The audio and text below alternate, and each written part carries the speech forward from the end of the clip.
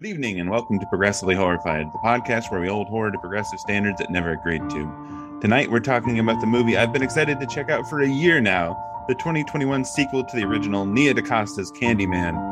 I am your host, Jeremy Whitley, and with me tonight, I have a panel of cinephiles and cinebites. First, you're here to invade your house and find queer content in all of your favorite movies.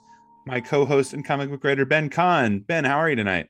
We're here to talk about a movie that features an immortal being who is unfazed, if not made stronger by the ravages of time. Vanessa And Williams. her name is Vanessa Williams.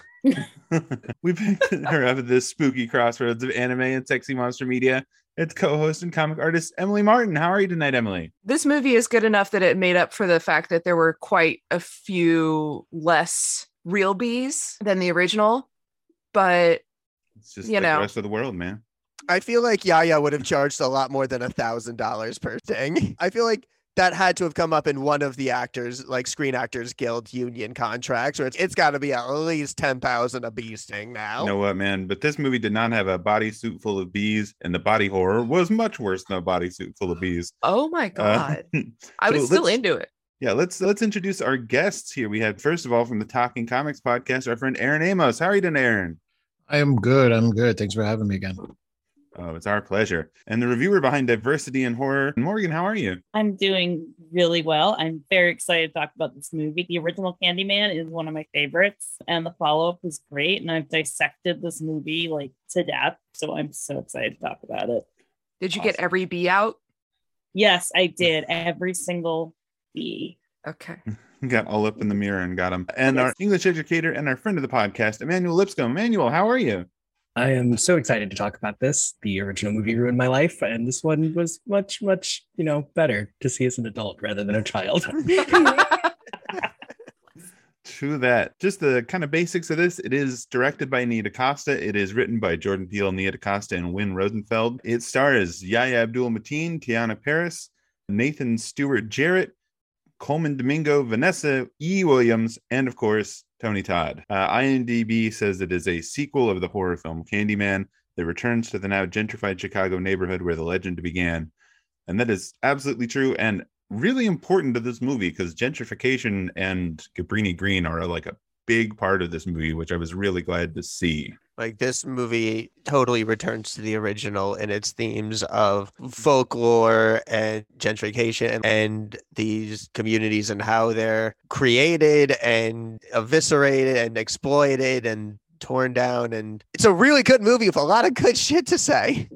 Everything in the first movie that kind of didn't quite commit hard enough, it finally commits to here. You see a lot of movies these days that are like the redo or the new version or the blah blah blah. Rarely do you get a movie that is so good on its own, also very true to the source material, and also just like its own style. And it's not trying to pick up, it's also not pandering. There are cameos, but we'll get into that.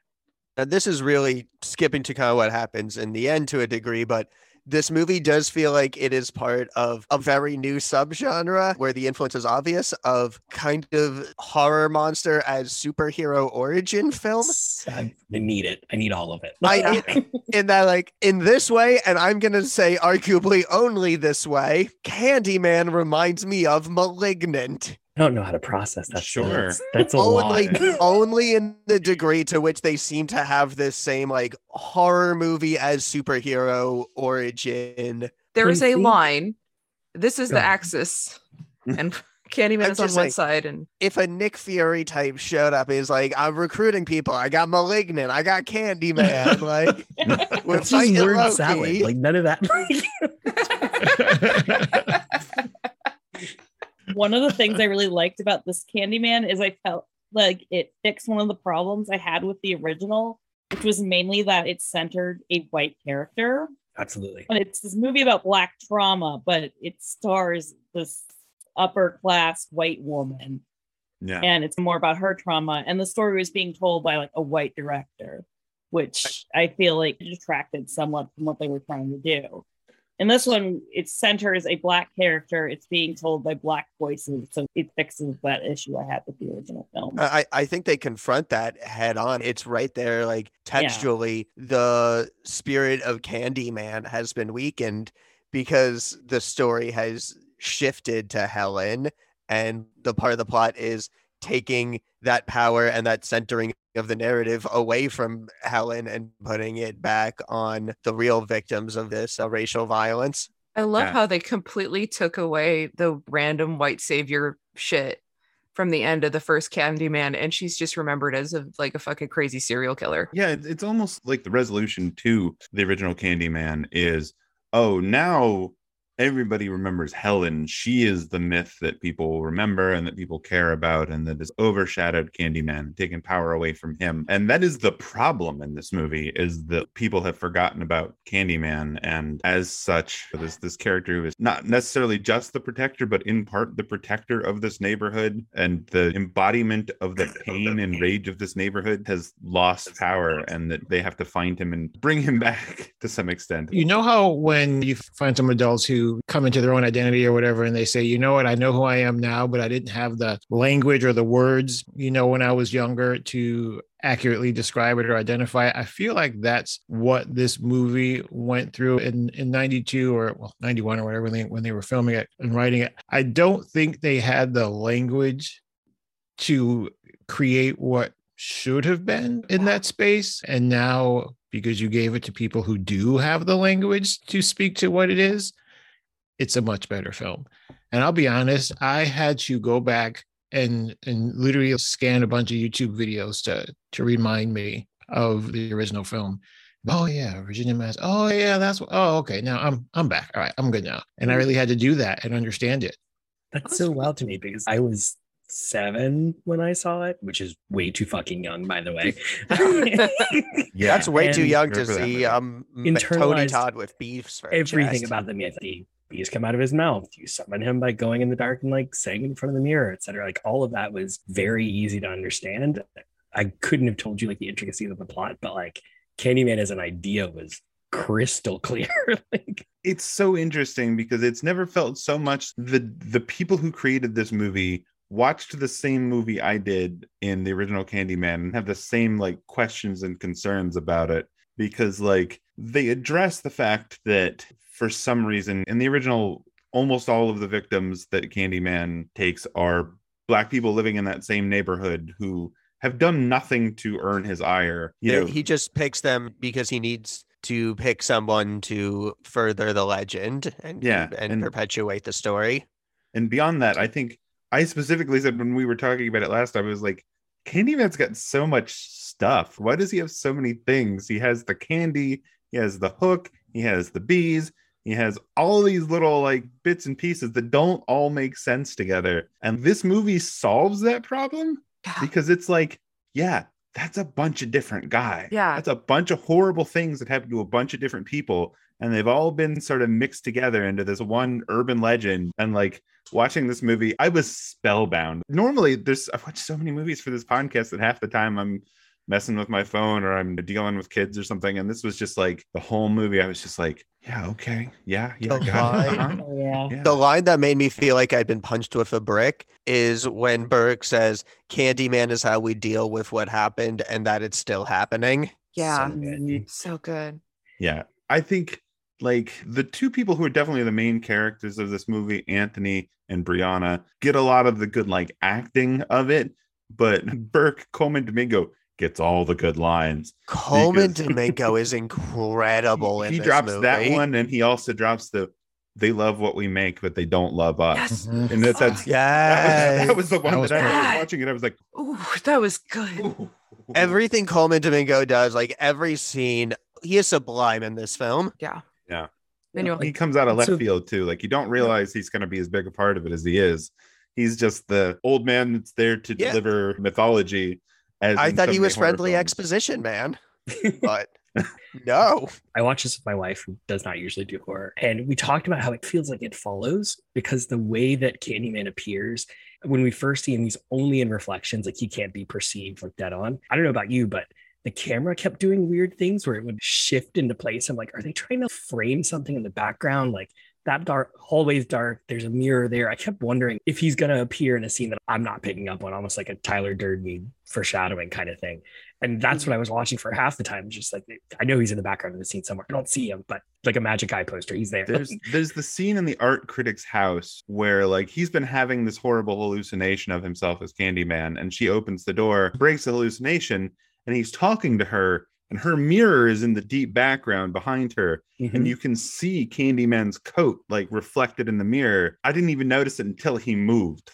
So do we want to jump into the recap? We start with the introduction of two characters who I immediately had in my notes. Please don't let there be a bury your gays in this movie. Well, we start in Cabrini Green in 1977, so before the original Candyman, and we have a young Burke walking around the heavily policed Cabrini Green. He is going to do his laundry for his family, and he goes down into this laundry room. And, you know, the cops are there. They ask him, they're showing posters around of some guy they're looking for. And he goes down into the basement of this place to do laundry. And if you've seen the original Candyman, the appearance of this giant hole in the wall behind him is like immediately I was like, oh no. Oh no.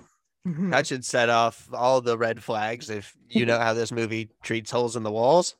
Yeah, like either way, it's like a big yawning maw no matter what. It's not as literally a yawning maw as it is in the original movie, but A hole like that. yeah, no. Yeah, and then the original movie too, they had the bathroom mirror that actually did as a gateway for Candyman as well, which is based on an actual crime in Cabrini Green. Yes, that's true. Where a woman, Ruth Feet, was murdered because the criminal basically came through the bathroom mirror in the medicine cabinet and climbed in and killed her. And they actually drew inspiration from that from the original Candyman. Yeah. What this movie preserved really well from the original was just the sense of Candyman as inescapable, especially in the way that Candyman is just slow and methodical and is in no rush, even compared to, you know, Michael and Jason don't run, but they're still after you in a way that Candyman isn't because he doesn't have to be. Yeah. Like, first time we see him in the original, he's just standing there. He's just standing in the parking garage. And he's just being sexy ass Tony Todd in a parking garage. Oh my God, yes. Yeah. Which, again, to this day, if I just was in a parking garage and I turned the corner and there was sexy ass Tony Todd saying a bunch of Mystic shit, And that code. look, I don't know how I'd react. Everyone don't say Candyman 5 times. I'm like, look, if Tony Todd is going to show up in my bedroom, if I say Candyman 5 times, I'm going to do it. I'm just saying. Safe words. Yeah. Critical. I think that's how that works. We need to have safe words. Yeah. What is the Candyman safe word? Like, I think there should be one. Insulin. I don't know. I don't know. So yeah, he's doing the laundry. We get him emerging back up into the hallway. He's just getting ready to walk back up the stairs. Nothing bad's happening until a piece of candy just falls to the ground behind him, and he stops to pick it up. And he looks back to the hole, and somebody is emerging from the hole, and he screams, and then we cut to the present as the police just from the somebody. outside come running. Somebody in a big, cool jacket and a hook for a hand. Yeah, But it's not the same. It's not the Tony Todd. we won't really see Yeah. that so much Yes. until later. And we have that cool opening credit. We're looking up through the clouds at the buildings, which is a reflection of the Yeah. original opening credit scene where we're looking down at the city. Yeah. Also, just all those views of Chicago from like reverse are just crazy cool and otherworldly. If nothing else, the visuals of this film are amazing. Just the yeah. coloring and everything. I was really caught by that. I did have to rewind a couple times because I probably wasn't paying attention to what was happening in the scene because I was focused so much on the visual. And I had to go back and look at it. I'm like, I don't know, is this my television or is this actually what's happening here? In all of those scenes, like the color composition is great, but also like people's hair and clothes, like everyone just looks amazing. Yeah. Yeah. Yeah, I love Jordan's like directing in Us and in Get Out, but Nia DaCosta frames these scenes in such a way that like there's so much happening in like the deep background and far foreground of scenes that it's so beautifully put together in a way that like I don't think I would ever think to do these things. Everything is so it's artistically framed, and all the settings have character. All of them. Yeah. Every hallway, every door, even the outdoor settings, everything has character. And also like the outside, whenever they're out, there's always like that sound of sirens, and which is amplified whenever they're talking about something upsetting. And When- so When Anthony is staring at the church and he's Yeah. not standing on the grass, like God, like location is just so powerful in this movie. The church, it's a real location that was actually gentrified. It's called the Northside Strangers Home Baptist Church. And it used to have this beautiful mural called All of Mankind by the artist William Walker. And it got gentrified and it was bought and it was literally whitewashed. Like they painted over it. okay, so that's like a real Yeah, so Yeah. this is a real thing that actually happened. So it was a very powerful symbol to have in the film because it's showing the result of whitewashing and covering up this mural by this Black artist about just peace and harmony, and they just destroyed it. yeah, because in the movie the church appears as a sort of monolithic white building. Yeah, And then Tony, the main character, has a picture of it from before. yeah, that was the original. Wow, I didn't know that. Yeah, because it was a famous muralist in the 70s and stuff. Yeah, and our story begins in 1977. And then we move to 2019, which I think is interesting that they specified it was 2019. And I think it was probably 2019 when they started working on it. Right, They yeah. were like, oh, it's the present, not realizing it would be another 2 years before it would come out. Yeah, Um, but I figured they're also making up for the fact that nobody's wearing masks. yeah. So yeah, we jump to modern day Chicago where we're going to a dinner party with Troy Cartwright, played by Nathan Stewart Jarrett, and his new boyfriend, Grady Greenberg, played by Kyle Kaminsky. And they are coming to a party with Troy's sister, Brianna, who's played by Tiana Paris, and her artist boyfriend, Anthony McCoy, who's played by Yahya Abdul-Mateen II. And yeah, this is our main cast for most of this movie. This is who we'll be dealing with, other than we'll meet some mysterious people a little later on. You were mentioning, Ben, that there's not a bury the gays trope here. Yeah, Yes. goodness. Well, the one thing I will say, like, who the fuck goes to a dinner party is like, want to hear a scary story? Like, if I was at a dinner party and someone said it was like, want to hear ghosts? I'm like, they're No. family. It's only the four of them. They're family. I can see. Troy also has personality, so I'm totally the person who would go to a dinner party and be like, hey, you guys want to hear a really scary story? Troy has a really great line later about no dick in the world is enough to offset a demonology hobby, and I'm like, he says that, but may I offer in return Yahya Abdul-Mateen II? yeah, or Tony Todd. A We lot need- of dick talk. We meet Troy's Welcome to TikTok. sister, Brianna, Yep. who's Yes. played by Tiana Paris. She is one of our main characters in this movie. She is Anthony's girlfriend and the director of the art gallery that he's displayed in. Clive. I just kept calling her Monica. I wanted to know more about like just her wardrobing in every scene is incredible. At one point, she switches over to French effortlessly, and we know that there's some trauma there that they address later in the movie, but we don't get too much more about it. I'm just like, there's something going on with her too. Like, Yeah. So at the party, Troy tells the story of Helen Lyle, a woman who cut off the head of a Doberman, started a killing spree, broke out of a mental Rottweiler. institution, and then tried to sacrifice a baby in a bonfire. The story is animated in this amazing like paper puppet style that they use to do a lot of the like historical violence in this, I love which the is paper really puppets. incredible. It's some Kentridge and Kara Walker, very close to their particular styles. I'll talk about them when we do recommendations. But I think it's William Kentridge, South African artist. Let me double check, because if I am wrong, then I'm going to be very disappointed in myself. And the effects were all practical too, right? Yeah. The paper cutouts. I believe that was all practical. Yeah. Yeah, they do basically like a demo of it in the first scene. They show the kid doing it on the bigger screen in his living room. It's really interesting to me because I don't know how many people bought it and watched a bunch of the special features and stuff, because I literally watched the whole movie and then just went through all the special features afterwards. Oh. But they talk about that like part of the reason they did this is how since Get Out has come out, there's been this rush of capitalizing on Black trauma and horror, and how like they were trying to find a way to make this Black trauma part of the story and important and something that we would know about in the story without making all the Black people watching it relive this again. And the way that so many of these, I think people have pointed out that the show Them very pointedly displays all of the Black trauma, all the horrible things that happen with racism. They just really want to go into great detail in that show to show everything, and it's almost like Passion of the Christ level of detail. This was done specifically to do the opposite of that, to include it in the story without making everybody relive it yet again.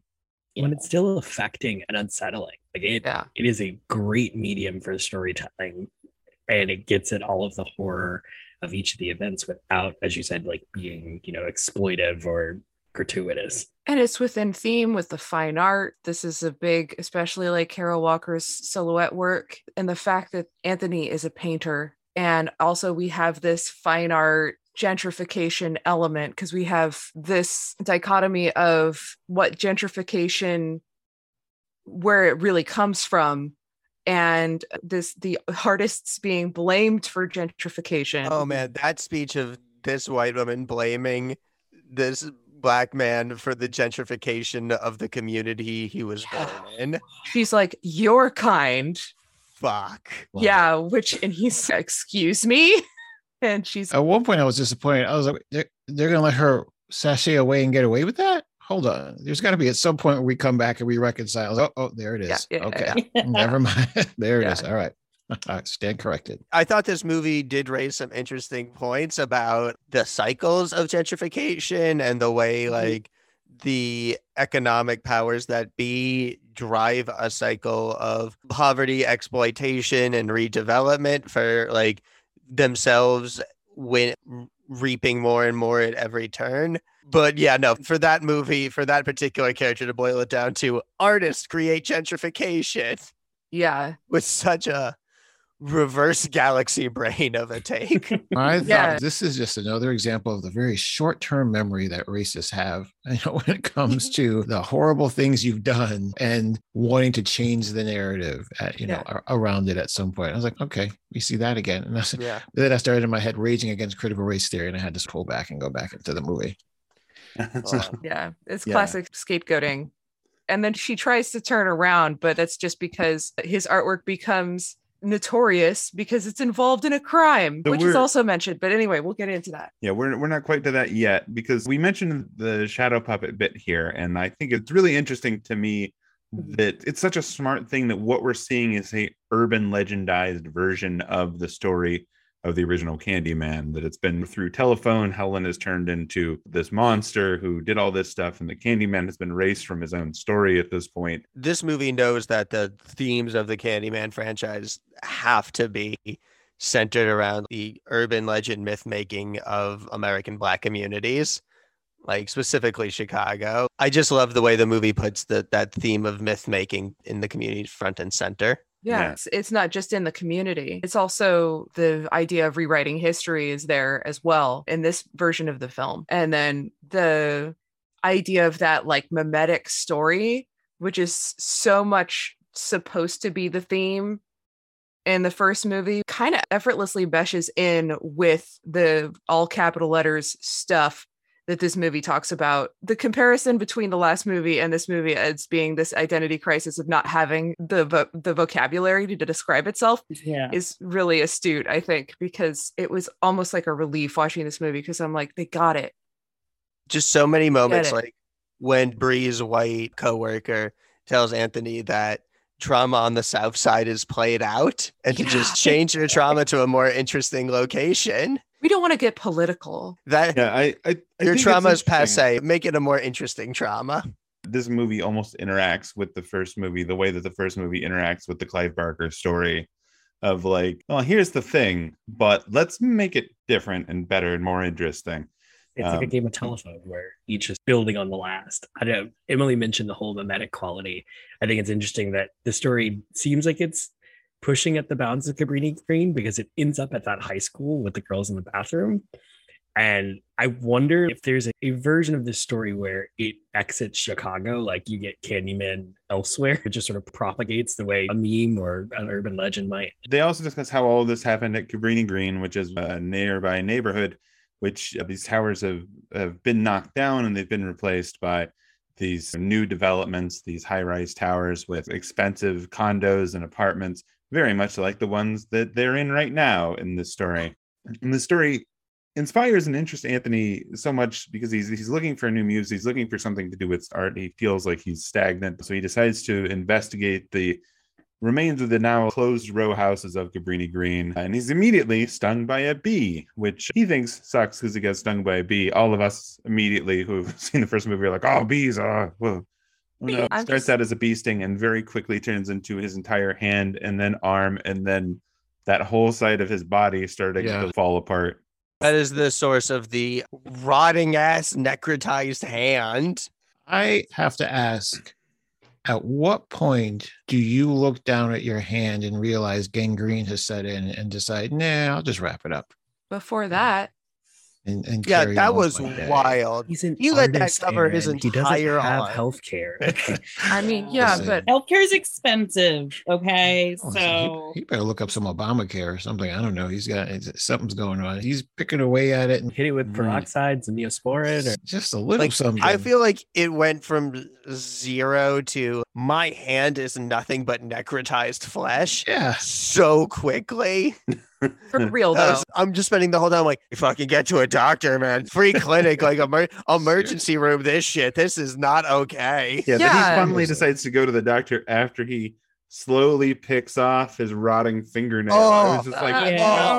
Oh, that did was not lie. yeah. Did That not was lie. the only scene I had to look away from. Yeah, was that- I the have, I only have scene. to say, working in a hospital, we definitely get people who come in who have stuff that's like even more serious, and they just like, why did you not come in like a week ago? I mean, Like, that's just, at the very okay, least, it's like yeah, that's dunk fair that to- shit in aloe vera. Yeah, why did you wait till this was septic? I don't know if aloe vera is gonna make it not septic though. That's just No, it would. Hey, what if you were allergic to bee stings, but in a weird way? I think it's just because it's a cursed bee.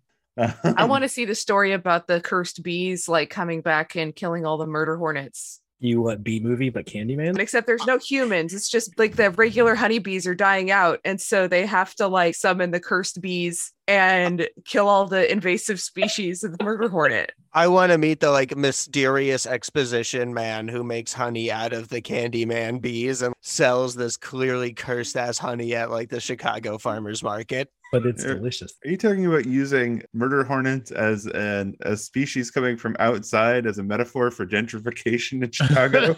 I feel like there's something there. Yeah, no, that's Right? that is what I'm saying. Is we're all pissed off about invasive species. White This is people why as murder Africanized hornets. bees have such a bad rap. What was Brianna's line? It was something like white people built the ghetto, then erased it when they realized they built the ghetto. Yes. It was such a great line. Alicia would not watch this movie. Candyman scares her, but she was Yeah. in the other room and heard this conversation. She was like, "Are they talking about redlining?" She's a big hashtag housing discrimination and everything person. That's legit. Mhm. That's very valid. Yeah, any story about Yeah. gentrification. Yeah. Yeah, Anthony pokes around these abandoned row houses full of graffiti and scary pictures, some of which are of Helen. And he just barely dodges the cops who are hanging around out there. And then he meets William Burke, who's played by Coleman Domingo, who runs the local laundromat. Burke tells him the story of Helen Lyle and how that actually connects to a story that's almost been forgotten of Candyman. And we learn that Burke is the kid from the original story at the beginning of this, and that his first experience with the Candyman was with a guy called Sherman Fields, who is a disabled man with a hook for a hand who was handing out candy to the kids. And then when some white girl got a razor blade and a piece of candy, they pointed the finger at Sherman, and all the cops came down hard on Cabrini Green looking for him, and he hid inside the walls. And it is to some extent Burke's fault. He saw Sherman there at the beginning of this, that it was Sherman and not the traditional Candyman that we've seen, and that he, in screaming, alerted the police to that this guy had been hiding in the walls, and they came down and beat him to death there in front of them. I find it interesting that the crime that he's accused of is that razor blades in the Halloween candy. That itself is such an urban legend and such a, as far as I know, there's not any real documented cases of that happening. And yet it's such a believable mass hysteria that we're still hearing about it and taking it into account like decades later, like year after year. Maybe there is one too. I am not going out on this like definitive position of there has never been a case of razor blades in Halloween candy ever. I am looking that up right now. My parents, for several years when I was younger, when we would go out on Halloween, had it as part of their like regimented thing that after we came home with our candy, they would go through all of them and make sure that they had not been tampered with before we were allowed to do anything. But again, an urban legend used to drive more urban legends. I gotta be honest. That this poor white girl got hurt because the like candy they show has a very obvious razor blade sticking out of it, and you wouldn't put it in your mouth. Like, no, it's like clear sugar. Anthony gets cut by a razor blade in the candy. He can't open it up without getting cut. Did this girl eat it with the wrapper still on? That's the only explanation that makes sense, is that this white girl ate that candy, wrapper and all. I was watching as he was walking back up the stairs, and Burke gets that look over his face, and I was just like, oh yeah, there's that Jordan Peele stare that at least one person has to get in every Jordan Peele movie, where he's just staring off into the distance. But I was just like, why are you not moving? What's happening? Why are you just? And at that the whole time, I was just waiting for a hook to come back from around that corner, and snatch him up. But it turns out it didn't. And so then I had to ask myself later, did they fashion Burke into the reverse magical Negro? He uses negative wisdom to lead our also black protagonist to ruin? Yeah. Yes. That'd be an interesting subversion. Yeah, I like that. You expect the magical Negro to come out of nowhere and give you all the blessed advice that leads you on the path to redemption and all that other stuff. What is it? Will Smith in that film? Yeah, Bagger Vance, where he teaches you how to play golf and be a good person. Sounds like a racial epithet, by the way. I feel like if anyone was called a Bagger Vance, you have every right to be like. I was going to say, you have to fight them. Deeply offended. Oh my God. I feel like Burke was like, we're going to flip this on his head and we're going to give you some sage advice that's going to get everyone killed. So one of the things I like, Burke is telling the story and he says the police swarmed him. But at the end, he also refers to the police as the swarm. He says, here comes the swarm. Mm-hmm. So it's interesting that like a swarm killed both the original Candyman and then this version of Candyman as well. Only this time it's the police. Well, it's interesting that language is used because don't they used to describe all the other black men that have been killed fulfilling the imagery of Candyman? Don't they refer to that collective as the Hive at one point? Yeah. Right. Yes. It's not a man, it's a hive, I think, or something like that. Yeah, he's part of the Hive. So Anthony's fascinated by this story. He starts painting more excitedly, like a man possessed. He makes this whole painting of Sherman's death, which he's very excited to show to Brianna, and he wants to make a whole exhibition out of this for the summer show where he's not been sure what he's going to show. This is the point where when he's talking about the Candyman myth with Brianna, Anthony looks in the mirror and says Candyman 5 times, which, if having seen the original, that's when shit starts to go wrong. Like, even if he doesn't show up right away, which you can see him in the window at that point. If you look closely enough, you can see the jacket in the window and the reflection. He bases the exhibition on Candyman. He calls it Say My Name and includes the instructions for how to summon Candyman in the description of the piece, which is then insulted by the gallery manager as well as the critic who we talked about, who talks down to him and tells him that his kind artists are the pioneers of gentrification. And everybody other than Brianna is just basically shitty to him about this. He gets drunk and storms off and says shit to everybody on the way out. I do want to point out just the amazing exchange he has with the white gallery owner, where he says, I think something effective, shouldn't you be stocking up on Plan B to fund your summer intern program? His response, though, is that whole moment was like comedic incredible. I love his self-affirmation was, I can take being called a bitch. He's like, I can take it. I'm like, wow, is that where you're okay? I guess that's what you do. Yeah, I was really busy enjoying this movie until the scene came up, and then I started having to write shit down because all of the things coming out of everybody's mouths is so fucking genius. I also wrote down his whole artist statement, which is I'm trying to align these moments in time that exist in the same place. The idea is to almost calibrate tragedy into a focused lineage that culminates in the now. Which, Jesus, if that's not the movie. Yeah. That's Yeah. holy shit. And so his piece that he has, you could say Candyman in the mirror, and it's basically it looks just like a mirror, but you open it up like a medicine cabinet and it has these images of violence that he's painted inside. And people are insulting him, saying that he's like, where did you find those paintings? Were they in like a thrift store? Because his style is very like simplistic. I say simplistic, but it's not meant as a dig. It's iconic. Seeing them not like his exhibit further affirm my belief that I don't understand how the fuck fine art is supposed to work. It's all subjective, and it all depends on who's doing what and its trends, and it's bullshit. But It's been gentrified. yeah, Yeah.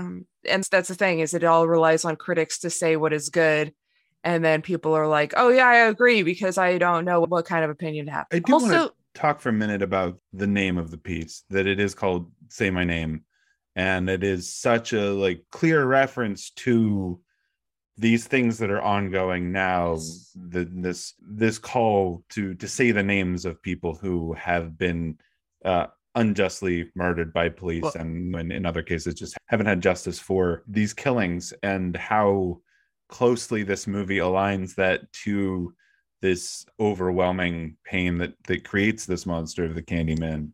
I feel like, though, in the real world, if someone saw that piece titled Say My Name, at least one person's response out loud would have been, like the TLC song? I think there's like, wasn't there a trailer that used Yes, Destiny's Child? Like, Yes. yeah, that's where my mind went. It was like, Oh, this yeah. is Oh, yes, not TLC. The yes, Destiny's Child. Yes, my bad. Yes, and yeah, they used it, but I just thought like it's just such an iconic song title. You wouldn't think someone would have it brought was it like up. a wink and a nudge, I think. After everything closes down, Clive and Jerica are hanging around talking shit about both Anthony and Brianna, and how Brianna's going to get fired, and so on and so forth. And finally, they decide to fuck around and summon Candyman. And this is where we get the first like real Candyman murders in this movie, and they are amazing, because the rules of Candyman in this are that you can only see him in the mirror, but he is affecting the real world. I loved it. I love it. Okay. I love that concept. He kills Jerica first, and just for a little bit just leaves Clive freaking the fuck out. Is this real? I adore the bit where like he can see Candyman in the mirror as he is cutting the fabric that like Of they're the scrim. replaying the clip on. So you can see the screen ripping with no indicated purpose as to why it is ripping, until he looks in the mirror and you can see Candyman cutting it with his hook in the mirror. And then he tries to run for the door and gets dragged back by the leg by some invisible force, and is then slashed open and left there for poor Brianna to find the next morning. it's Hooks him so through the ankle too. Yeah. Oh, Mhm. it was gruesome. it's such a great, like, it's not campy, but like it was brilliant. And I think we gotta nod to Velvet Buzzsaw as well as this movie for showing us that art galleries are really great horror movie settings. Yeah, always kill people in art galleries. Who knows? That could be part of it. That's a twofer. You kill Yeah. and you make art. It's It's killing Chris two Burton birds with taught one us stone, everything. and then displaying the stone. Okay, so we cut to Brianna discovering them the next morning. Anthony hears the news report, and he's excited about the fact that they say the name of his piece and his name on the TV. Troy's reaction is incredible. It's such a true crime mood, though. Like, Clive was an asshole. It sucks for his like 18-year-old intern, but if she was that, I was gonna say I don't wish ill on anyone, but if I can deliver just an absolutely devastating insult and then you die, that's a dope thing for me. Like, Right? Right? Poor Brianna at this point has a nightmare about finding the bodies, which is tied into the PTSD of watching her mentally ill father jump out a window and commit suicide in front of her, which is that is the roughest part of the movie for me. But No, I think what's worse are his last words to her. Did you know your dad could fly? God.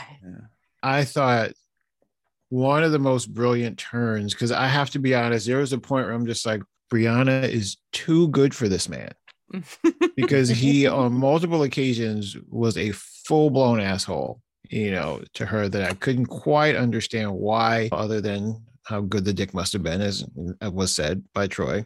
But I couldn't quite understand why she was putting up with that. And then you get that scene, and then you get Troy's statement later. And I'm like, okay, now it's all tracking. The common thought, you marry the man the most like your dad, or something to that effect. So I'm thinking, okay, she's out here looking for these dammers. Because I got to be honest, at first I thought Troy was a little bit of an asshole because he kept harping. And I'm like, this guy seems great. Why are you harping on him? It's like, okay, now I get it. He's probably sat by and watched his sister go from damaged to damaged, gaining nothing for herself, but supporting someone else. And it all came full circle to me. And I got it. I'm like, okay, now it makes sense. I get this whole thread, because even then I wasn't sure. That was an interesting scene for Brianna's backstory, but I don't understand how it connects to everything. But then finally all the pieces fell in place for me. And I'm like, okay, I don't know if you can actually call this horror, because I think this is a little bit more than that. I just felt like this sort of stepped outside the boundaries of horror and actually told a story. We keep talking about the relationship between the 92. Listen, in 92, they just wanted you to die in the bloodiest and at times most comical way that was going to get the most word of mouth and get people in there. I don't think they really cared about the subtext or the emotional baggage that each character had. This, I think, gave you all of that and more, and the pieces started to fall in place as the longer I watched it. It took me by surprise. Yeah, I would argue the emotional subtext and the weirdness of the original Candyman is part of why it doesn't have always the same sort of following that something abysmal like Friday the 13th, or something slightly better like Nightmare on Elm Street, that does go in for the gross kills and the most amount of blood possible. That I think that's part of why Candyman has continued to be an underground favorite of people's, as opposed to having a new one that comes out every year. But yeah, I think this is a really affecting scene, and it's followed up by one of the more disturbing scenes, because we get Anthony going to the college library to dig up info on Helen Lyle, and he finds her old case recordings from the first movie when she is, studying Candyman, including the recordings of the woman from the opening of the first movie where she's telling the original story. That was the right amount of Helen Lyle. Okay, some archive footage, some recorded dialogue. I didn't need that character showing up as being like, I'm a competing ghost you now have to worry about. I was like, it was the perfect amount. Yeah. She's there. We acknowledge her. Let's stick to the themes here. And this ain't her story any fucking more. Yeah. And while she he's killed listening Trevor, to this, she's good. Yeah. While he's listening to this, he gets into this creepy, mirrored all the way around elevator. Nope. And we get this, absolutely not. We get this encounter with the Candyman in the ceiling of the elevator. Takes him to EVDB. Incredibly creepy. Oh, so creepy. This infinite elevator. Bad elevator design. You guys are Really, they should have thought of ahead. What if Candyman appeared? We shouldn't make a lot of mirrors in the elevator. Obviously. Yeah, I think the image of him looking up at the ceiling and seeing Candyman reflected down on him is it's incredibly done, and it's very creepy. And then they cut to the elevator finally reaching the ground and him scrounging around on the floor as all these college students get ready to walk into the elevator, and students react, I think, the way college students were. They're all, that was weird. All right. I did appreciate all the students being like, we're at the library at whatever time it is. We don't have the energy to be dealing with whatever the fuck you're dealing with. We got papers that are due.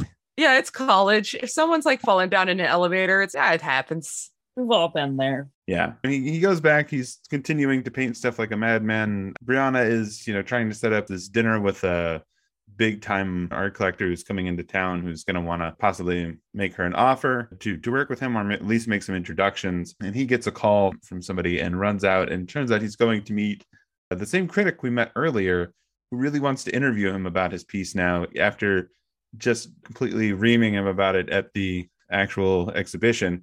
She is now writing some big piece that includes not just the piece itself, but all of the murder and everything, is tying it back around. And as he points out to her, she wants to be a part of the story, and dares her to, if she really wants to be a part of the story, to do it, to say his name in the mirror. I feel like this movie was wise not to spend too much time on it because it would have made the movie like bloated. But I feel like there's just enough of that, like just this undercurrent, like Loki, like it's just an afterthought, but it's there of just this real condemnation of the true crime genre.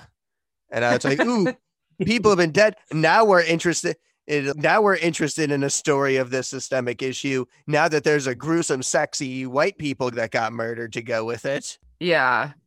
Yeah. And that's even mentioned by Burke at some point. It might be after the initial exposition. Yeah. He's talking about girl X and such. No one hears about nor remembers, but you let a white person die and the whole country shuts down.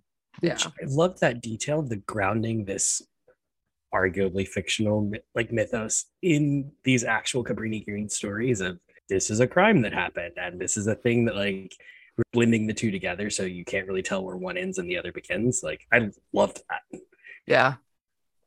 Yeah. What I love in this scene is after she goes off to the bathroom and she is summoning Candyman in the mirror, he is looking at her big hallway mirror after he picks a chunk out of his hand. He wraps it in a dish towel and then is looking at himself in the mirror and sees himself as Candyman. Should have wrapped it in one of those Joseph Albers paintings that have make them a lot more exciting to look at. Yeah, the thing that gets me about that scene is like him seeing the bee and trying to touch the bee and the bee being on the other side of the mirror glass, that was a moment in the movie where I was like, whoa. Mm-hmm. They just did some shit in this movie. And then he sees his reflection, and his reflection is Candyman. I am such a sucker. Anytime in any movie when someone looks in a mirror and their reflection doesn't match what they're doing, I fall for it every time, and it always creeps me out. Like reflections not doing what reflections are supposed to will always freak me the fuck out. Well, and their movements too in that scene were off-putting almost. Mm-hmm. I know they worked with a movement coach to make sure that their movements matched, but I believe the coach also had them like make the movements slightly off-putting, like not normal. The posture was oddly unsettling. Like, it doesn't feel like a natural position your body would take. Exactly. Yeah. And I think one of the really interesting details for me is my inclination would be to use Tony Todd as frequently as possible, but he has not heard the story of Daniel Robichaud yet. He only knows about Sherman, and that is who he's seeing. It's the Candyman, is this character that we are introduced to early on in this movie, and this is the story he knows. So this is who he's seeing, and as you know more about it, it gets more elaborate and has more faces. Yeah, and the Tony Todd is there, and when he shows up, such good payoff because we are introduced incrementally, like from the present day back to the origin of Candyman slowly. But we're also at the same time, those of us who've seen the original movie recognize the slowly accumulating references to that mythos. And then it's interesting too, because he looks at his hand and his hand is fucked up. And that's where Brett and I were like, he was a painter who lost his hand. And I was seeing that symmetry and I was like, oh, that's really good. And he is disturbed by the woman walking back out of the bathroom and his hallucination of Candyman disappears. But this is the scene I was talking about where there's him in the foreground looking at his reflection in this mirror, and it is looking back at him and then her behind him and then her bathroom behind her. And you can see like the Candyman in the reflection of her mirror in the bathroom. And like, he says, oh, I have to go, and leaves, and like you see the Candyman move in the mirror. You might not have even like seen that he was there before. And no sooner does he leave than she comes out into the front room of her apartment, and we see her get lifted up off the ground and wiped across the entire wall of the house as the camera just pulls slowly out across Chicago. Yeah, and there's also something about that hallway when he's going through that hallway and he's accessing the doorbell or whatever. You can tell that building has also been like super gentrified because the interiors it's definitely built up from something that was not quite art critic level. And the fact that this art critic is living in this building and also has this whole spiel about how artists bring it, like they gentrify the hood, is fantastic irony. So yeah, the hallways are all curved. theoretically, I would think because they used to be small single units throughout there, and they've knocked down the walls and they've had to curve the hallways so that you can fit the larger fancy apartments in there, where there used to be a whole bunch of like single unit family homes, and they've made the whole front side glass and everything. So yeah, that whole apartment is creepy as shit. So he goes on to dinner where Brianna is being courted by multiple, curators and art critics, and they find out during the dinner that this art critic has been murdered, and Anthony runs out to go see Burke. And nothing suspicious at all. Just, oh, people have been murdered I saw recently. I have to leave. This art guy just double wildly out of the restaurant. Nobody else knows that he went to see her, because he didn't tell Brianna anything about where he was going. This is definitely our token old white asshole character. Yeah. Because there was one in the previous movie, the old like professor, that was just, why didn't he die? Oh, Candyman country. I already wrote about that 5 years ago. Yeah. That guy. I was going to say, it's hard to be quite as unlikable as Xander Berkeley when he's giving you the full Burke. Yeah. Once again, not a knock on Xander Berkeley as an actor, just saying he's very talented at playing unlikable characters. Anthony goes to see Burke, and this is where we get the exposition of the new Candyman lore. And Burke tells him that Candyman isn't a man, he's a hive. The first was Daniel Robitaille, whom Helen had researched in the original movie, but there are several others, several Black men who have been killed unjustly and incredibly violently in this same area, and it has created this sort of stain on the land. And this Candyman isn't just a ghost, he isn't just a guy that kills people, he is the like manifestation of the collective trauma of this community over time, and he is important. Yeah. And this is where we get the line, Candyman is the way we deal with the fact that these things happen and that they are still happening. Yeah. I think this is the same scene where he delivers they love what we make, they don't love us too. Yeah. Which is just both. Oh man. Yeah. So Anthony is trying to explain all of this Candyman stuff to Brianna. He is clearly freaking out. She is freaking out looking at all these paintings he's made of these grotesque dead figures of all these, previous men who are part of the Candyman mythos. They do slap though, these new paintings. Like they're fucking cool. Oh yeah, they are cool as hell. They're scary. Yeah, they actually used a Black artist to create a Chicago artist to create the paintings for them. Yeah, they're gorgeous, like big impasto oil paintings with it's the kind. Actually, all the art in the art gallery, they had local Chicago Black artists submit their works to the art gallery scene. Awesome. Yeah. I would wake up screaming at those paintings every day, because they did what they were supposed to do. They were supposed to, remind you of Candyman. So I would not be able to unsee that. I would be looking at them like in abject fear every time I walk into my house. So, which I feel is reasonably the way Brianna reacts. She's like, "What the fuck? What the fuck is all of this?" And he's like, "I don't think you should see this. I don't think I should have done this. I think this is a mistake." And then he just starts smashing mirrors. She runs off to Troy's house to tell them about all this shit. And Troy tells her that he told her not to date that crazy broke Basquiat motherfucker.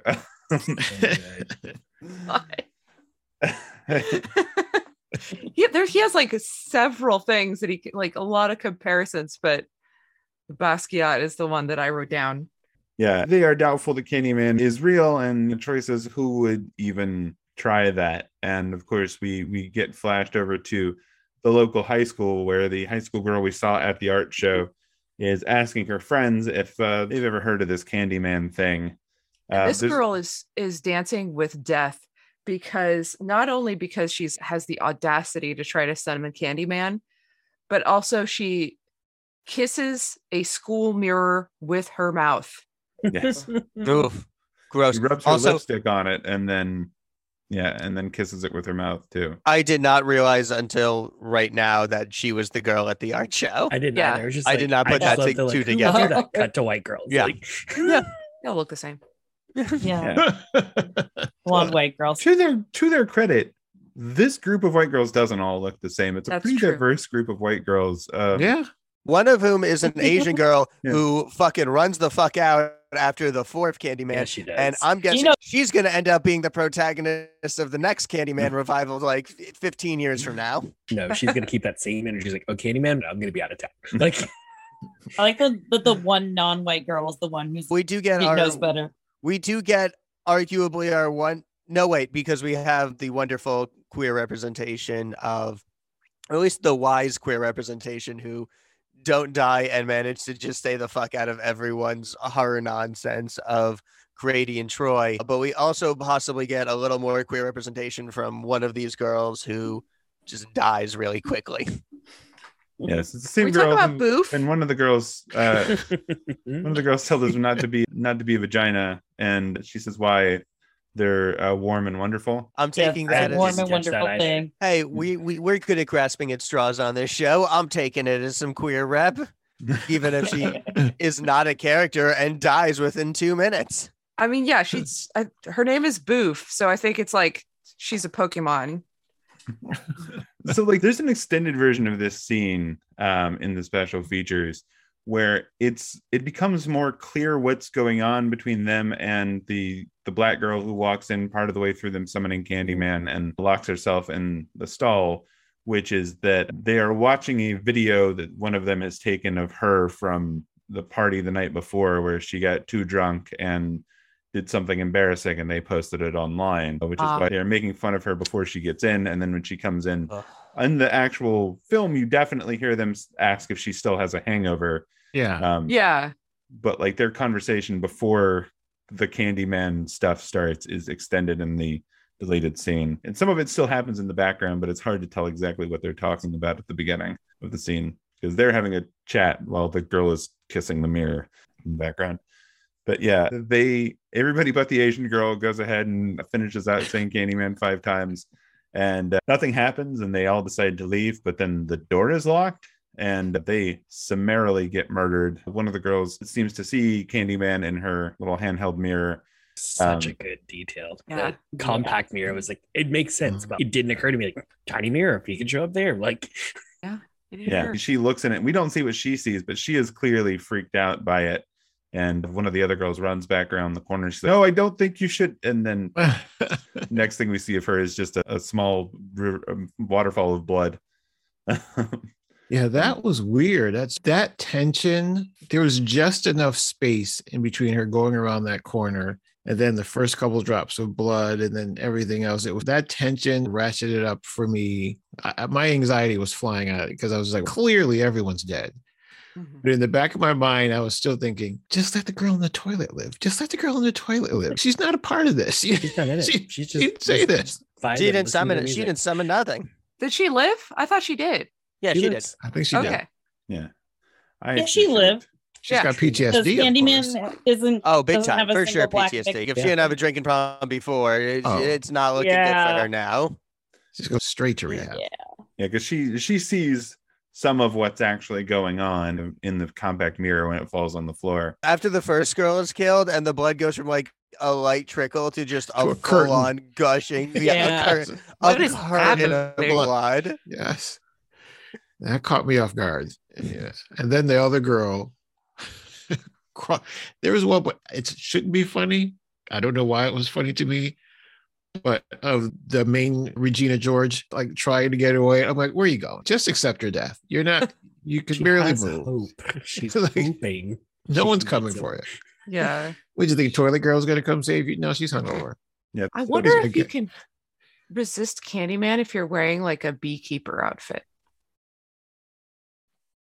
Probably not. Yeah, I don't think so. So we get back I to guess Anthony, maybe if who it's is a- Anthony it's finally a decides that hook-proof his beaker fucking outfit. hand is fucked up enough that he can finally go to the fucking hospital for it. Right? Because it's literally falling apart. His fucking fingernail slides off in his hand, and he's maybe I Some should major, go to the doctor. trypophobia going on with his whole arm. Oh my God, God. I watched this whole movie mostly in the dark, and I was fine for all of it. And that was the one bit that I was like, no, stop, no. It's when he's in the art critic's apartment and he starts peeling his skin and it's way too much too deep. And then what happens in the church? That thing is like that thing is like jar lid size on his hand already. I don't know how anybody could have not smelled that. I'm 100% with the girl who's next to him at the dinner, who like sees him picking at his hand and just maybe don't. You shouldn't do She's that. like, stop it. Yeah. So Anthony finally is at the hospital, and the nurse says, "Hey, welcome back." And he doesn't know what the fuck she's talking about. And he's like, "I saw in your file that you were born here." And he's like, "No, I was born on the south side." And she's like, "No, you were born here. It's right here in your record." And so he decides that he's going to go talk to his mom. And this is where we get to re-meet Vanessa E. Williams, who was the mom from the original movie, who has... It's been 30 years and she has not aged 30 years. It is unfair. She has gone from her 20s to her 30s. This is a scene where we are led to believe that this man in his early 30s is talking to his mother, who appears to be in her mid 30s. There appears to be the same age. Yeah, there is 4 years difference between these two at most. I thought it was his physically. ex-girlfriend at first. If you told me that in real life, Vanessa E. Williams and Yahya Abdul-Mateen II were dating, I'd be like, good for both of them. Yeah, and she's not in this movie a whole lot, but the little bit she is, she really delivers, because he is asking her lots of leading questions and she's just fielding them sideways and not answering what she knows is coming. And he tells her what he's found out. As soon as he says the name Candyman, her reaction is she's like claps and like shushes him and shakes a finger. Like that combo that she does is so real. It's simultaneously like scary. Yeah, it was the way she superstitious when she does it. It's not just a shushing. It's like a little ritual to cancel out whatever you just started. She sells the whole thing with her eyes. She doesn't have to do all of that stuff, like, to let you know, but she is clearly not okay with that name being said, and actually tells us that specifically after Anthony, who is the baby from the original Candyman, was saved by Helen Lyle, that like everybody who was there, they all decided that they were not going to say that name anymore, and that is how Candyman disappeared, and Helen's myths rose up to overtake it, and that somebody, if he knows about Candyman, then somebody has broken that pact. Man, and it's great delivery. Like he doesn't know any of this. He thinks he was born on the south side, so obviously he is upset with all of this. And she says they were sure that Candyman wanted him for a purpose. And he then goes back to Cabrini to start looking for that purpose, and wanders into one of the row houses where there's lights flashing. And then we jump over to Brianna, who is off looking for him. He's not at home. He's not anywhere. So she goes looking for him at the laundromat that he has talked about. He does such a good job of selling just this sense of, I don't know if it's more hopelessness or more acceptance of, after he has this conversation with his mother, and he just trails off into Cabrini Green. Like he definitely knows at this point that whatever Candyman wants with him is inescapable. Mm-hmm. Like there's no attempts to resist whatever is happening to him after that. Yeah, it's going down one way or another. Yeah, she goes to the laundromat and goes looking for him. She finds his hat there, and then finds that she has been locked inside the back room of the laundromat. We get another one of these great deep shots where she's like trying to knock on the door to get out of this back room, and we can see her behind the glass, and we see somebody up front doing their laundry that doesn't hear it. Then we see Burke like rush in and pull her off into the background, and just as this person turns around and sees nobody there. The horror with that they achieve with the deep shots in this movie is so well done, and such a marker of visual style for this film. Like, I don't see this employed very often, never mind so frequently and so effectively. It does make you begin to think, how much shit is going on around me every day that I don't see, that I'm not aware of. Someone just snatched. What's going on? It really does make you question your environment and the things that you can miss, which again ratchets up the tension and the horror, because now you're like, all right, what was that? No joke. While I was starting out the first 15 minutes of this movie because I decided to watch the movie.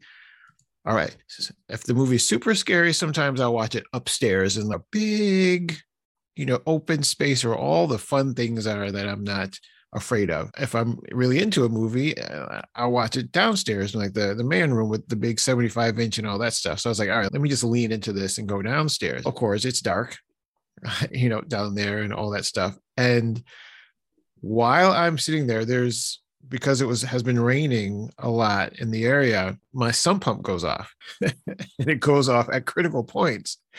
And I swear I had to go change clothes after that because I'm like, I was not prepared for that random noise to come out of the blue at a critical point. It's like a thud and then like water you hear spewing out the front. I was just I was not prepared. I had to stop. Nope. I was like, all right, pull yourself together. I then told Alexa to turn all the lights on, and that's how I watched the rest of the movie. So just saying. That may have happened. Yes. That's why I don't watch these alone. I don't know what I was thinking. I really don't know what I was thinking. But I mean, some of us don't have the ability to watch them with people. So there's that. The dog was there. And I will say there are certain points where the dog chose to growl quite viciously at the screen at things happening. I think she was very invested in the film. So my dog was not a fan of the soundtrack of this movie. Like literally as soon as the opening credits with the mysterious music over Chicago came in, he was like, peace out, I'm gonna be in the other room. And so this is the point where we get another flashback for Burke in which he is being shut out by his older sister who is playing a game in the other room, and we hear her saying the name of Candyman in the mirror in the other room, and then he tries to rush in to be part of it and finds her dead and lying against the door. And then we get to modern day Burke, who has knocked out Brianna and tied her up in the church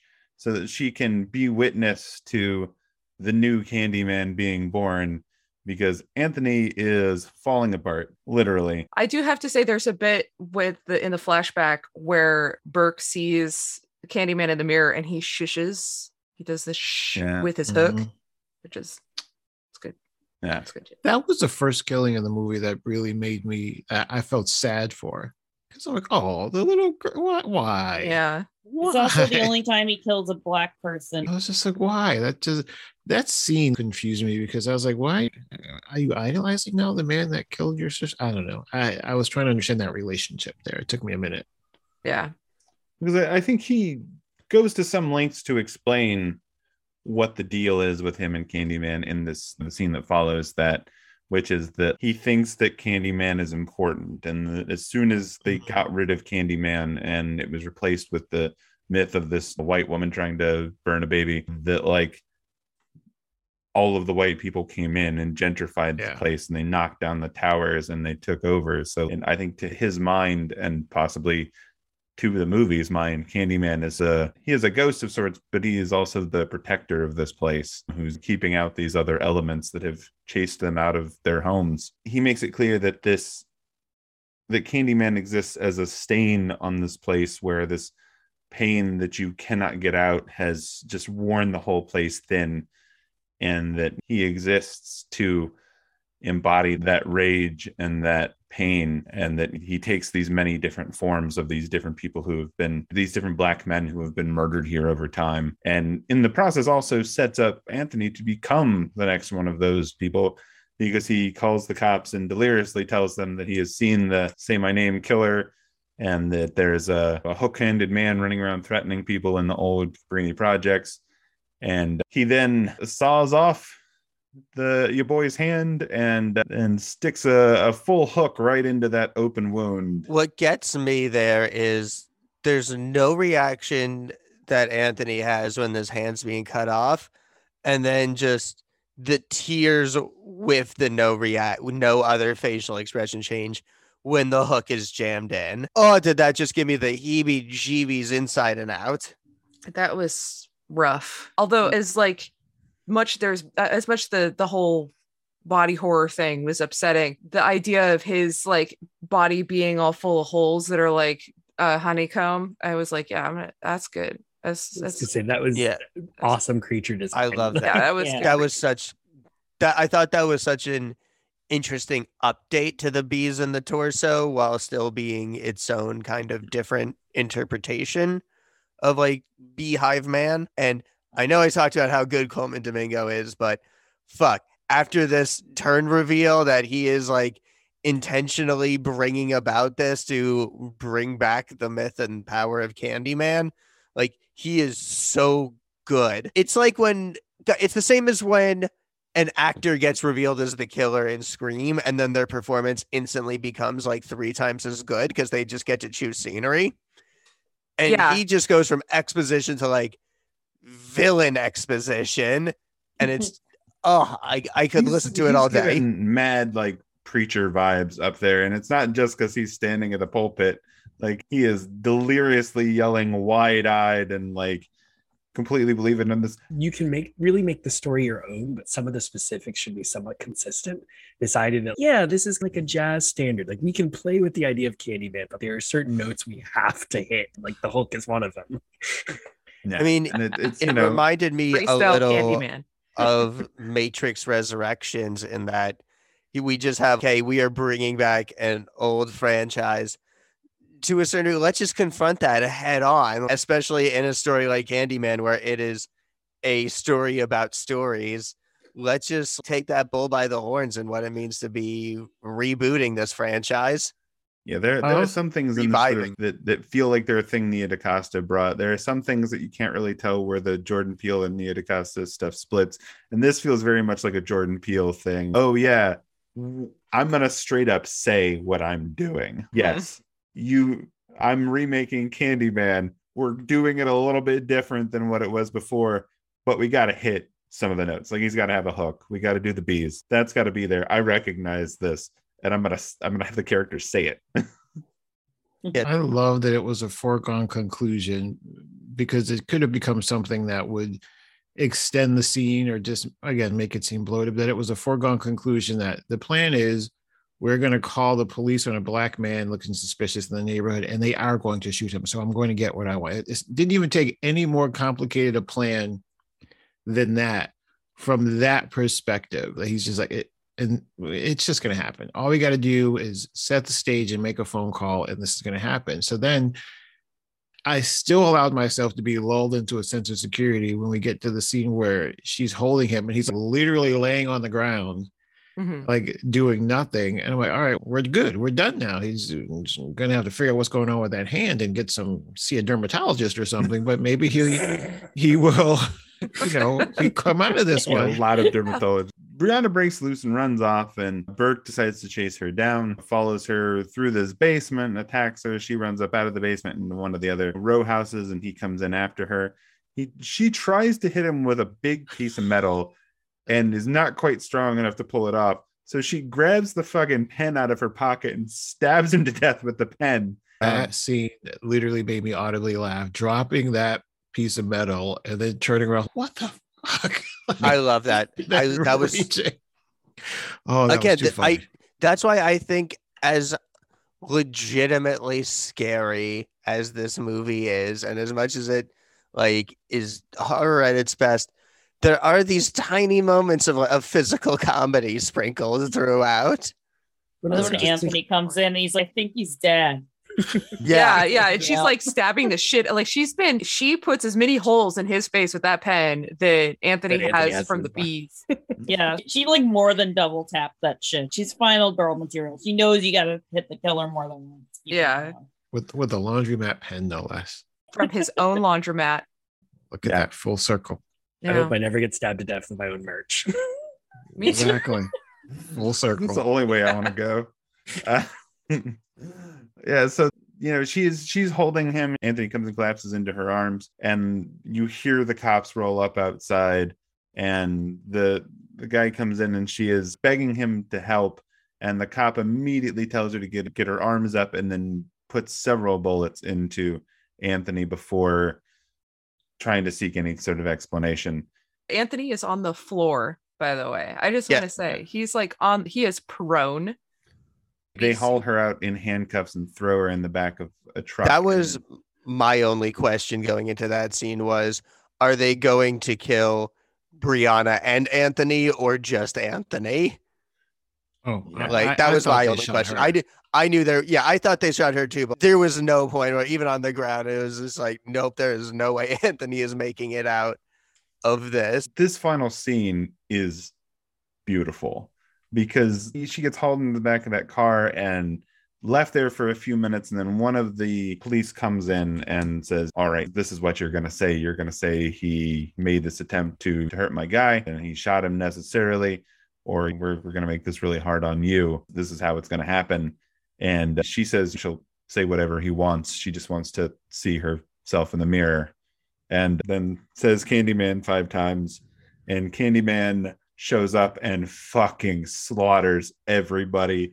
And he's just this like swarm of bees. And he does this bit where after he's killed the rest of the cops, he walks around the cop car and you can see his face is covered by these bees, but his reflection is each of the different murdered men in the window as he walks around it.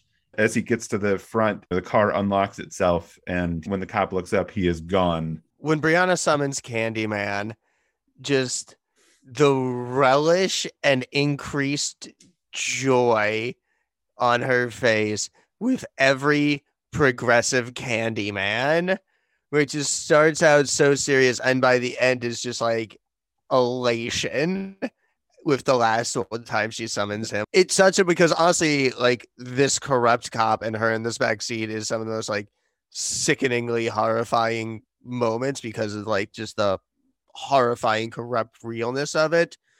And to then immediately get the catharsis of her just taking back such power and doing it so with bliss is the only word I can think, followed by just that absolute fucking slaughter. Oh, I also like that line that Candyman said as he's going around where See, he I've got says that pulled up. It was so good. that they will say I shed innocent blood. You are far from innocent, but they'll say you were. And compare that to the line in the beginning of the first movie where he says, they will say I spilled innocent blood. What's blood for if not for shedding? So good. He's going to need a help lawyer is all I'm saying. I think it also just shows the evolution of Candyman in that Yeah. if 92 Candyman was most preoccupied with perpetuating himself for his own sake, 2021 Candyman is clearly He's woke. Yeah, he is woke. Yeah. He's he a wants spirit. revenge. He is a spirit with a societal mission. She runs to chase behind this cop who has run off, who is trying to get away. And she sees Candyman pick up and slaughter this guy. And he turns and looks at her, and it is Tony Todd's face. And he says, tell everyone. And that's the end of the movie. Yeah. So what I loved about that tell everyone, right, is you have Burke saying, now we've got a witness when he like brings her into all this nonsense. You have the cops trying to mess with her witness testimony. And now she's like literally a witness. Like I saw it happen. I can tell you with my own eyes. He messed everyone up. I'm going to perpetuate this story. This is fantastic. Yeah, but now she's got 9 dead cops on the ground and she's in handcuffs. Where do you go? Where do you walk to the Starbucks down the street and figure out what your next move is? I think you're screwed, basically. There is a deleted alternate ending where it takes place after this, and it's just her having a gallery dedicated entirely now to Candyman art. Although, like, I get wanting to end with the impact of that, like, tell everyone, because the alternate ending, she's having an opening of all of his art, and it's all hanging around, and they're having a big party. You don't really hear anybody, but you just see how busy it is. Everybody's there seeing the stuff. And at the end of it, as everybody leaves, she walks up to the mirror. And the last thing that happens is there's this intake of breath, like she's about to say something. And then it cuts. And I was like, yeah, that's good too. They're both good. I'm honestly torn about which I personally like would end the movie with if I had to choose. They're both really powerful. I mean, I like the one that we have now because I feel like the more questions you beg, just like Aaron, you talking about the like, how does she get? Wait, how does she get? What happened? How did she get out of that?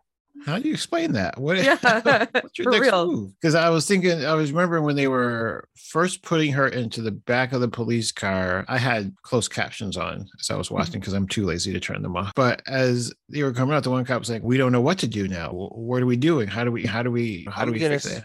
And I'm like, "Oh, okay." So they're just going to take it down from the beginning. I'm going to say she probably just got away by, like, if no one knew she was there specifically, if she just ran the fuck away before any other cops or people came around, who would know that she was there in the first place? Yeah, all the cops are gone. And I was thinking maybe the last favor that Candyman did for her was cut off her handcuffs with his hook. But her fingerprints were on the big piece of metal that she couldn't lift. But her PD fingerprints won't aren't in the touch. system. Nobody's gonna know. Like, That's true. And this bit on the credits, which is all like all the puppetry of all the horrible things that happened to all the men who make up Candyman, that was spellbinding as well. Like the whole credits thing, I was sitting there watching. I wasn't going anywhere throughout that. Again, they've blended in nonfiction. A couple of those stories are actual crimes that happened. So it's blending of the fiction of Candyman with the here actual atrocities that happen, racial violence and such. Yeah, which I think has always sort Yeah. of been part of Candyman because of Cabrini Green being included as the setting, and the fact that this original idea of this Candyman murder is taken directly from the headlines. yeah, like Emmett Till and George Stinney and James Byrd. Yeah, but it's incredible. I thought this whole movie was incredible. It was one of those, like I said, I watched it and then I watched all of the special features, which there are several like good special features. There's some stuff about the art. There's some stuff about Nia DaCosta. Like they have a sit down with a whole bunch of folks who are psychiatrists and in social work, and Tananarive Due talking about the history of Black horror and how this movie integrates the actual horror into the story. And yeah, if you guys buy it and you have a chance to watch the special features, they're definitely worth checking out. Oh yeah, I did watch that one. And you have this really great line about what this Candyman does is reclaim trauma to tell it in a way that is soothing and healing and empowering.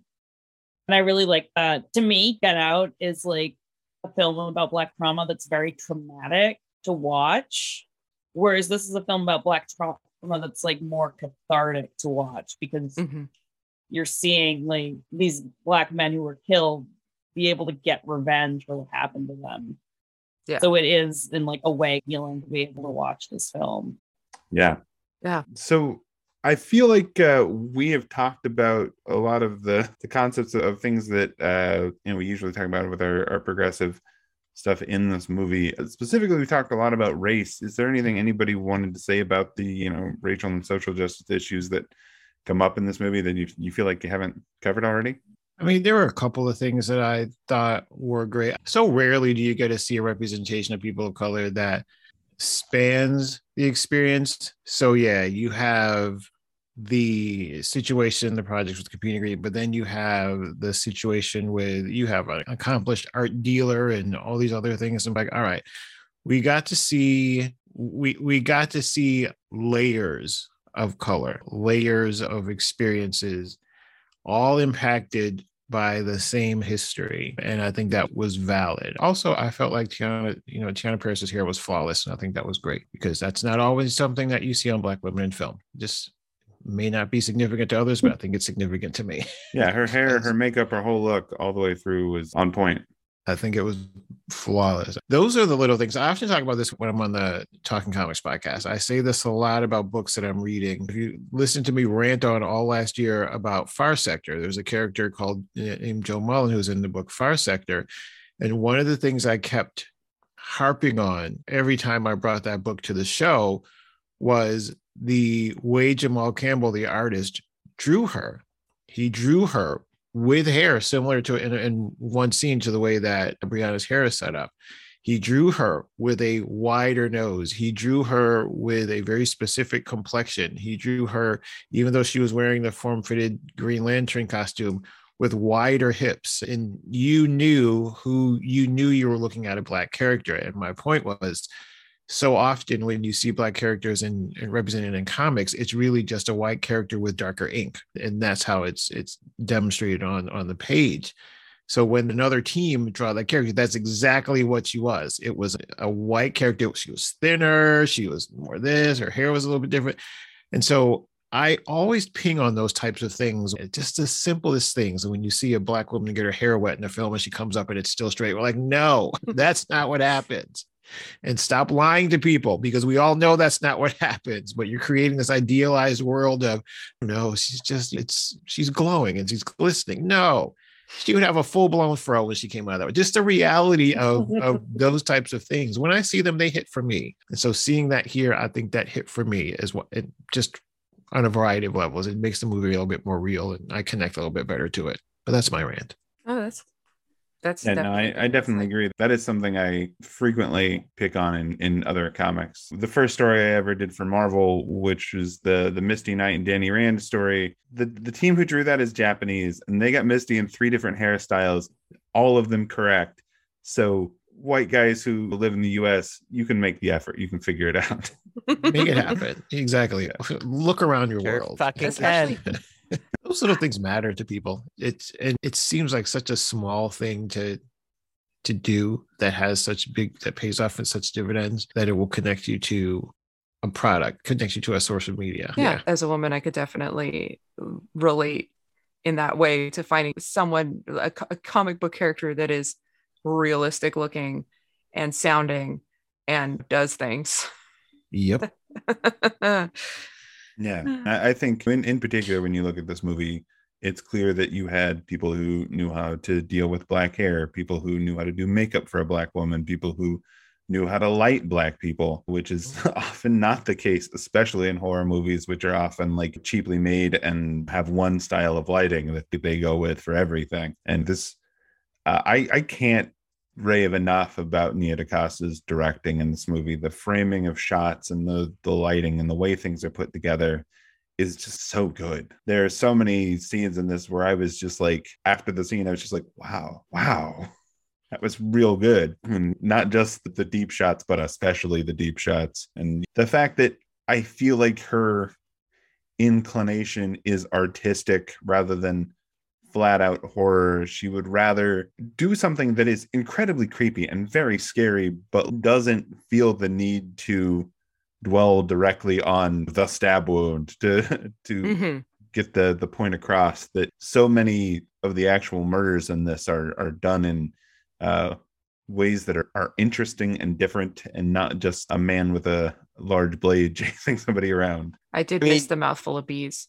Honestly, there's even something about the way the hook's used where we get this repeating, like part of the violence is it goes in and then we get this sudden slashing outwards, like of the blood, where it's just like, I don't know, there's just something even more visceral about it than the usual, like Michael Myers, butcher knife, Jason machete.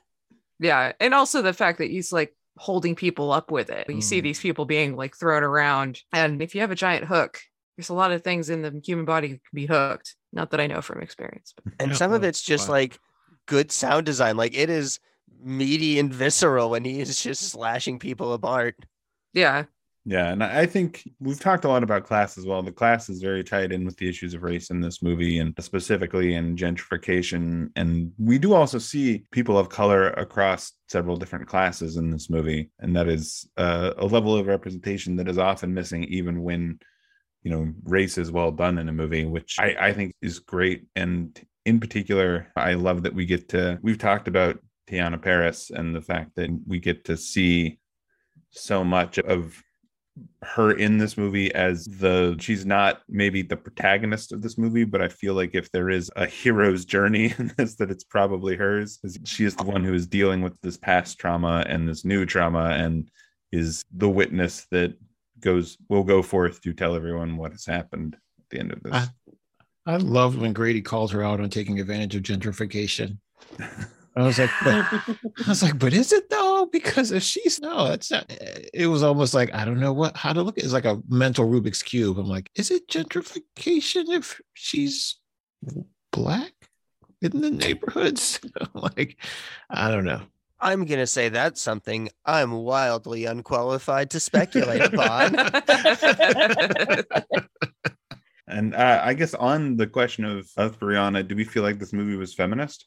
It's not feminist. Yeah, I don't feel like this movie was like in any way anti-feminist or that Brianna wasn't a good, strong, well-rounded woman character. But I don't feel like the themes of this movie were specific feminist issues. Yeah. I think they really do lean more into the injustices done to black men in this story. And Brianna is really one of the only Black women of note in this movie. There are certainly One of the only women of note in the movie. Really. True, yeah. So Yeah. I don't know if I would say it was specifically feminist, but I feel like there was a generational theme played here. You have Black men who experience trauma and disrespect, who are cared for by Black women with the expectation of being proud. So I think that was what we were supposed to be taking from this.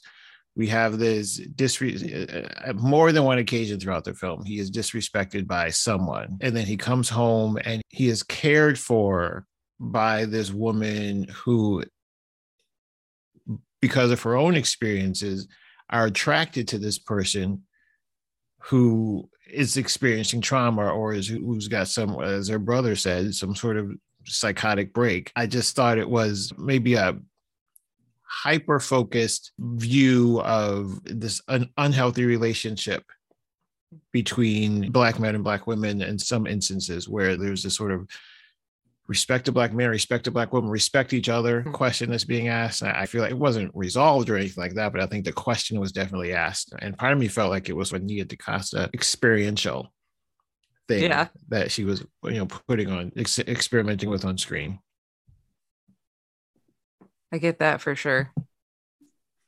Yeah, and I think it's interesting there are so few horror movies that we see that are shot with a Black female gaze, that have a Black woman behind the camera framing everything.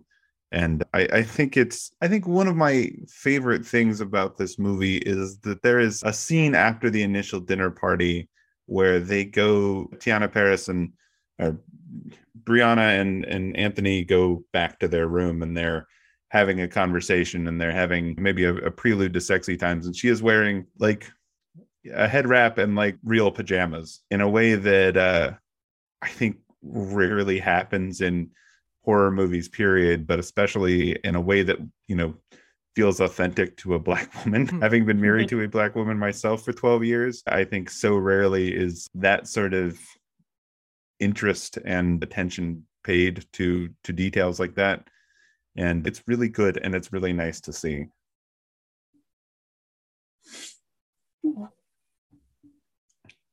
Yeah. So I guess our ultimate take on it is this movie has good, authentic women character in Brianna, who has lots of agency and dimension, but this movie is not inherently exploring feminist themes, but is still awesome on...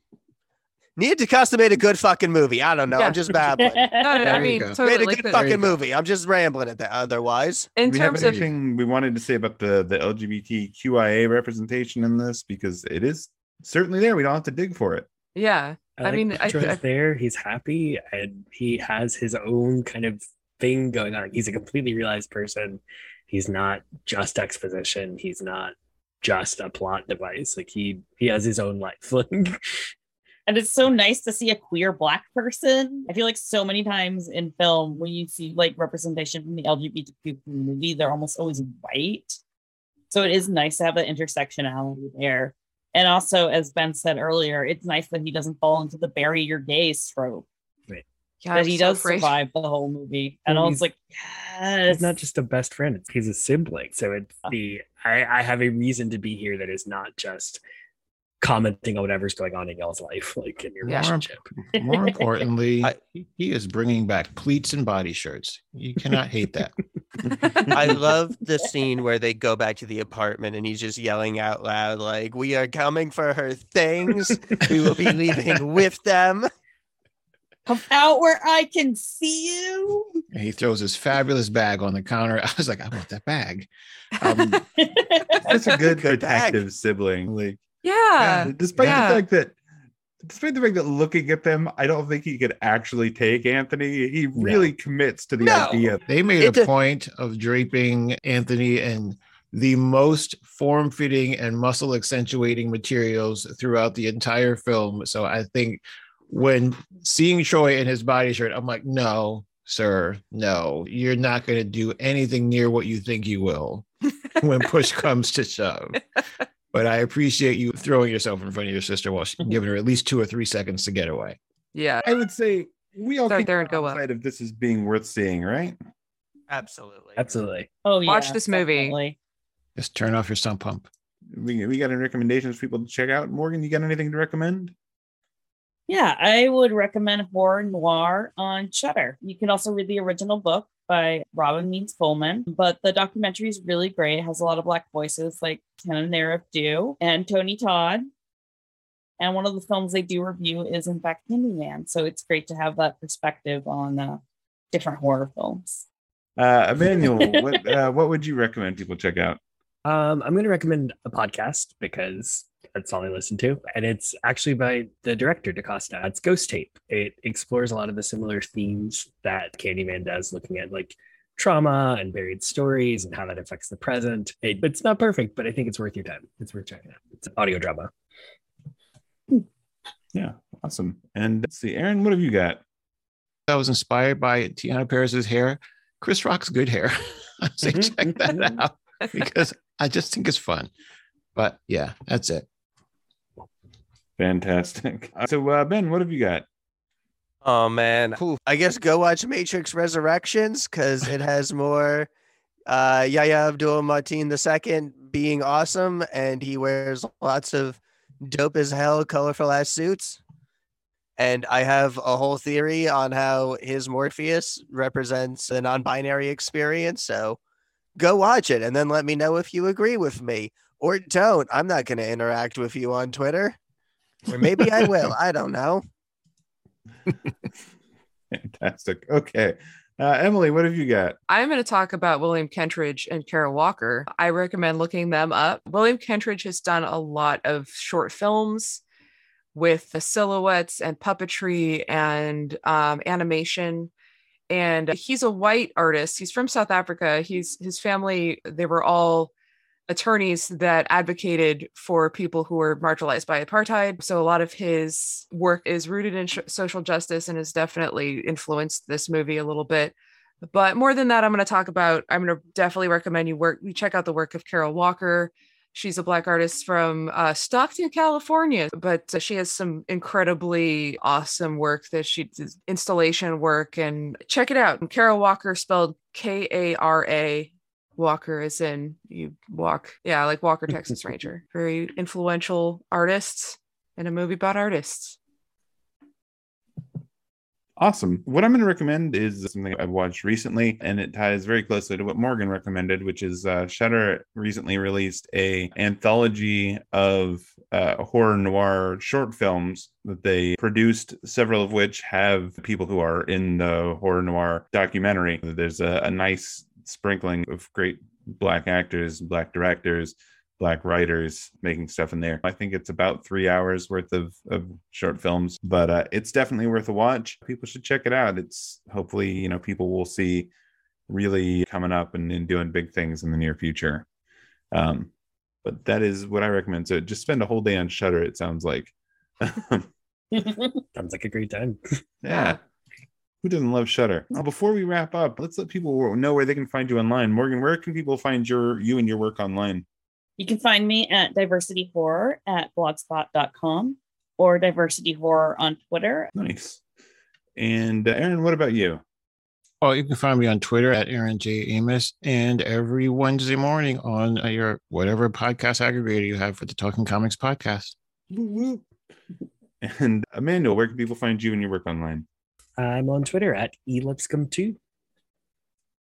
Fantastic. As for the rest of us, you can find Emily at Megamoth on Twitter and at Mega_Moth on Instagram and Megamoth.net. Ben is on Twitter at Ben the Con and on their website at BenConComics.com, where you can pick up their books, including the brand new Immortals Phoenix Rising graphic novel From Great Beginnings, and you can pre-order the upcoming Blows Against the Empire graphic novel.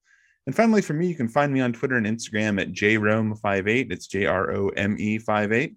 And my website is jeremywhitley.com, where you can check out everything I write when things do eventually come out. And of course, the podcast is on Patreon at Progressively Horrified. Our website is progressivelyhorrified.transistor.fm, and on Twitter at Prog Horror Pod, where you can come tell us what you think about this film and all the other films we talk about, as well as how we talk about them. We would love to hear from you. Speaking of loving to hear from you, we would love it if you could rate and review this podcast wherever you're listening. That'll help us find new listeners and get us up the charts where, more people can find us. I do want to thank everybody again for joining us. Thank you, Morgan, Emmanuel, Aaron. It was so great to talk to you guys about this. It's a great time. I love this movie.